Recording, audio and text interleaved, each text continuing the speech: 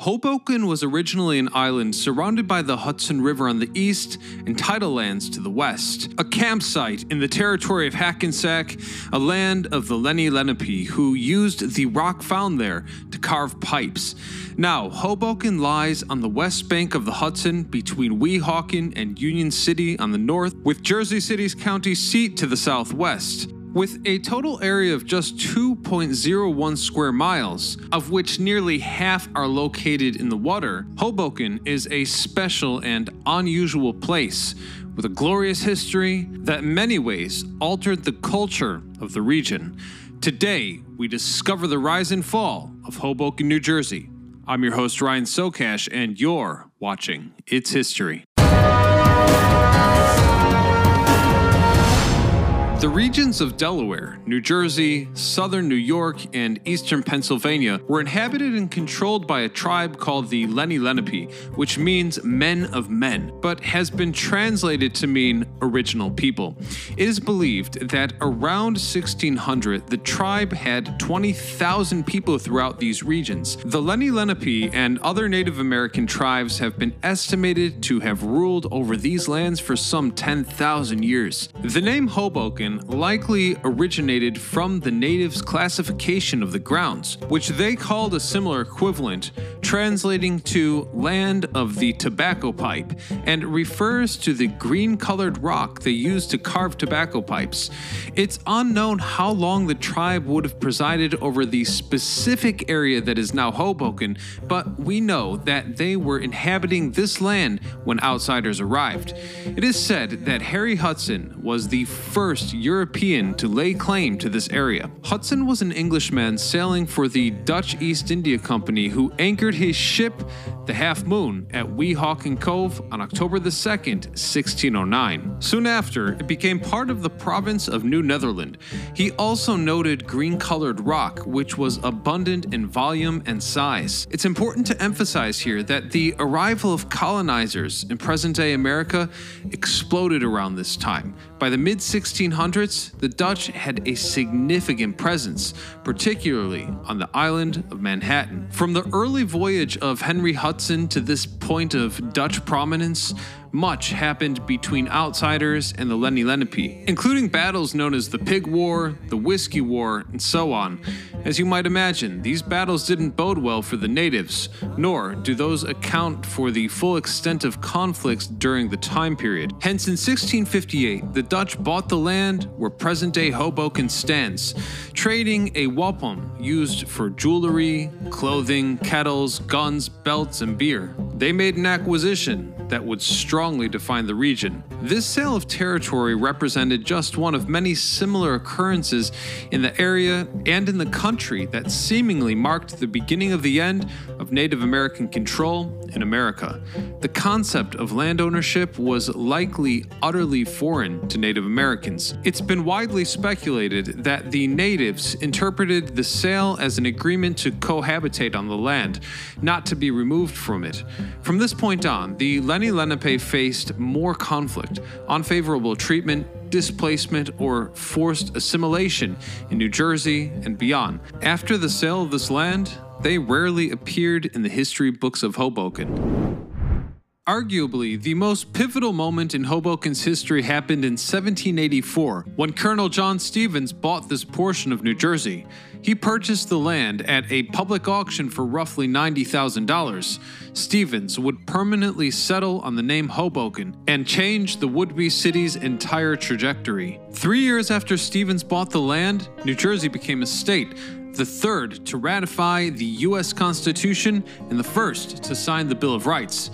Stevens created Hoboken's orderly street pattern, bringing consistency and coherence to its architecture. The township of Hoboken was formed and separated from North Bergen in 1849. The city itself was incorporated on March the 28th, 1855.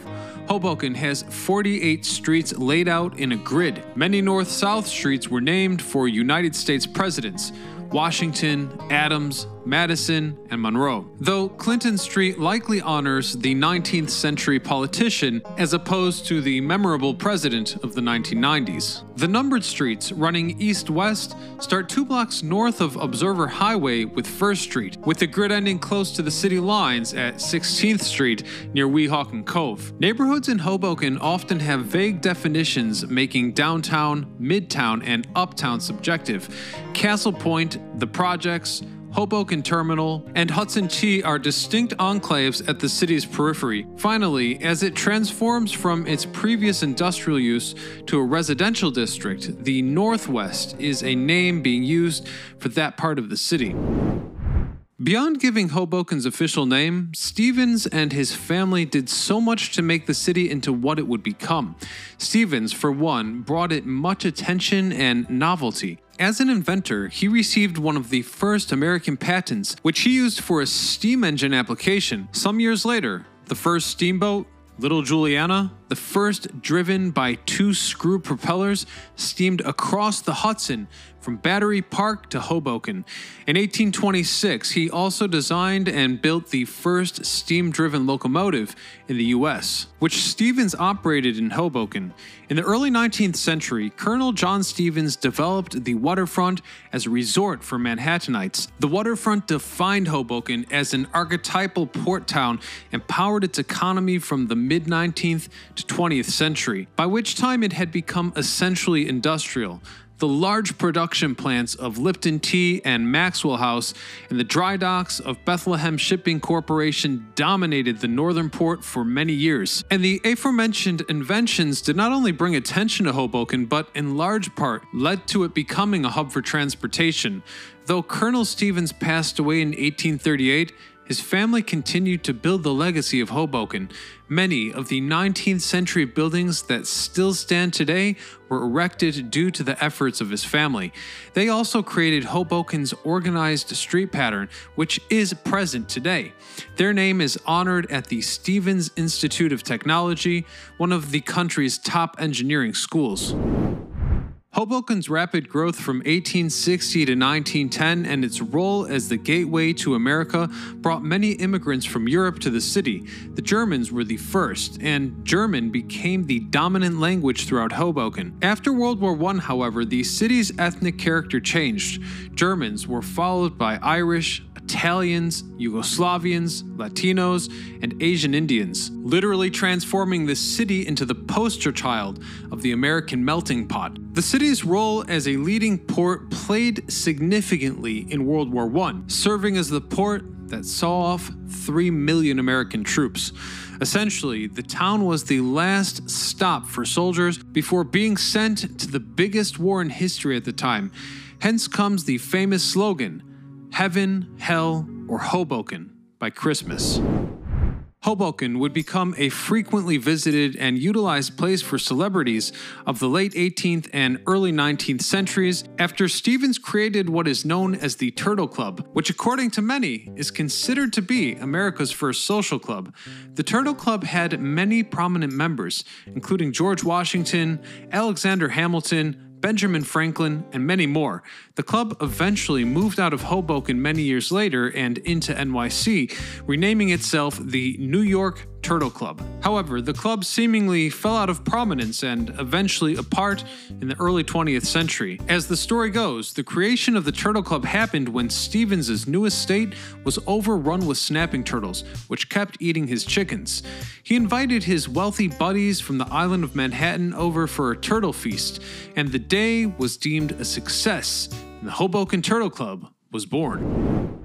Surprisingly, the first official recorded baseball game occurred in Hoboken in 1846 between Kickboxer Club and New York 9 at Elysian Field. In 1845, the Kickboxer Club, which Alexander Cartwright had founded, began using Elysian Field to play baseball due to the lack of suitable grounds in Manhattan. The team members included the St. George's Cricket Club players, The brothers Harry and George White, and Henry Chadwick, the English-born journalist who coined the term America's pastime.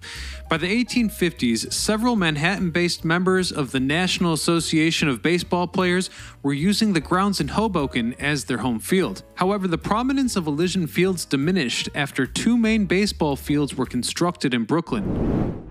Sybil's Cave, a cave with a natural spring, was opened in 1832, and visitors came to pay a penny for a glass of water that was said to have medicinal powers. In 1841, the cave became a legend when Edgar Allan Poe wrote The Mystery of Marie Roget, about an event that took place there.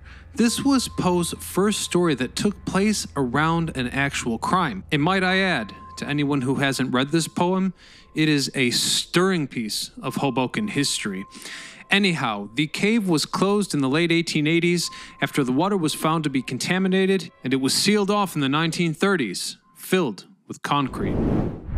On a brighter note, Hoboken saw a glorious day on December the 12th, 1915, when Frank Sinatra was born to Italian immigrants Natalie, or Dolly, and Anthony, Marty, Sinatra.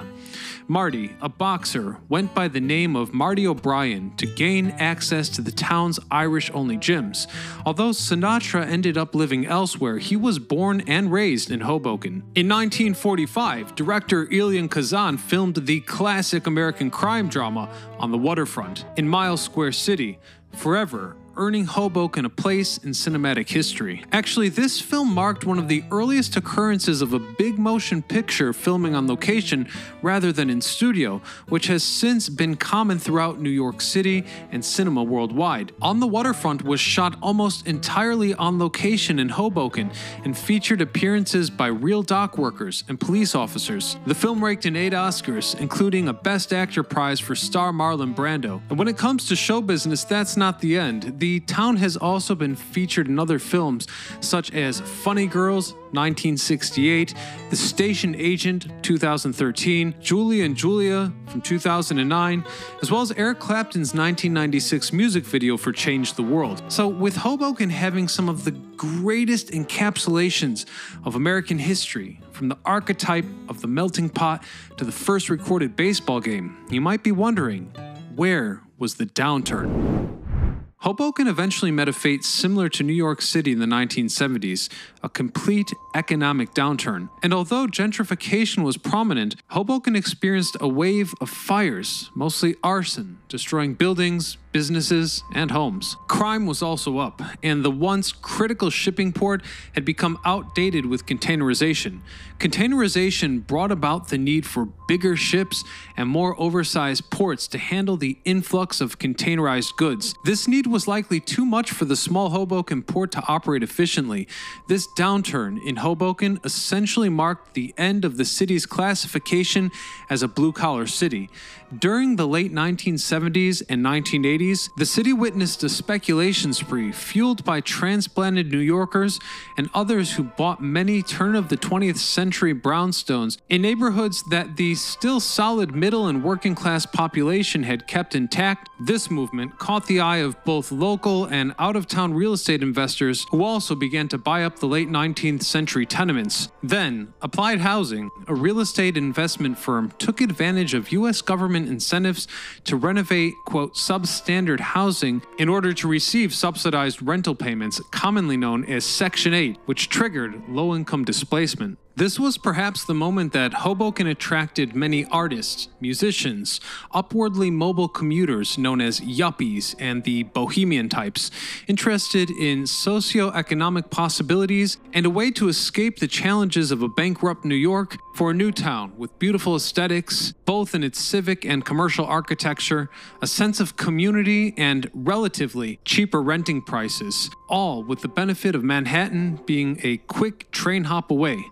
Today, Hoboken is full of mostly young people and New York City commuters. In recent years, the once blue-collar city run by ports has pivoted, now being considered a desirable spot, Hoboken hosts numerous festivals, bars, restaurants, shops, and more. And it's pretty amazing when you consider that its history and its current popularity is so much larger than its geographical size. And in some ways, it sticks to its roots, remaining an important transportation hub for the tri-state area. Hoboken has the highest public transportation use of any city in the United States. With the city's waterfront opposite of New York, Hoboken established itself as a rail and water transportation center. Hoboken Terminal, located at the city's southeast corner, is a National Historic Landmark built in 1907 by the Delaware, Lackawanna, and Western Railroad. The terminal is the original/destination point for several modes of transportation and an important hub within the New York, New Jersey metropolitan region's public transportation system. Many of New Jersey Transit's main lines terminate in Hoboken. In fact, the Hudson-Bergen Light Rail has 3 stations in Hoboken alone, but crossing the Hudson's never been easier. PATH is a 24-hour subway system from Hoboken Terminal to 33rd Street, Manhattan, World Trade Center, Journal Square, and Newark Penn Station. And let's not forget the New York Waterway Ferry Service, making Hudson River crossings from Hoboken Terminal and 14th Street to Battery Park City Ferry Terminal, Wall Street Pier 11, and West Midtown Ferry Terminal in Manhattan. I'd like to end this video with something of a personal observation when it comes to my own first memories of Hoboken, New Jersey in the 1980s. For the lack of better words, I recall the place as a kind of scary wasteland, hence the video title, The Rise and Fall of Hoboken. I believe many fall into the same category with regards to this type of perception. However, Hoboken has a vibrancy and energy rare to cities its size. Sidewalk cafes, exciting shops, period buildings, street fairs, the Hudson River Walkway, and a busy street life combine to make Hoboken a colorful and distinctive urban square mile. Hoboken has been home to many celebrities, historical figures, movies, and businesses, with a culture defined by events dating back from its origins as the land of tobacco pipes to its present day as the land of taco pizza, with great views of Manhattan, endless activities, and influx of young residents. It would only seem that the town's brightest days are still ahead. Thanks so much for watching. Don't forget to hit that subscribe button to catch our new videos every Thursday and Saturday. Consider hitting the join button if you'd like to support the channel and experience our tours of urban decay. And don't miss our playlist on New Jersey history. Until next time, this is Ryan Socash signing off.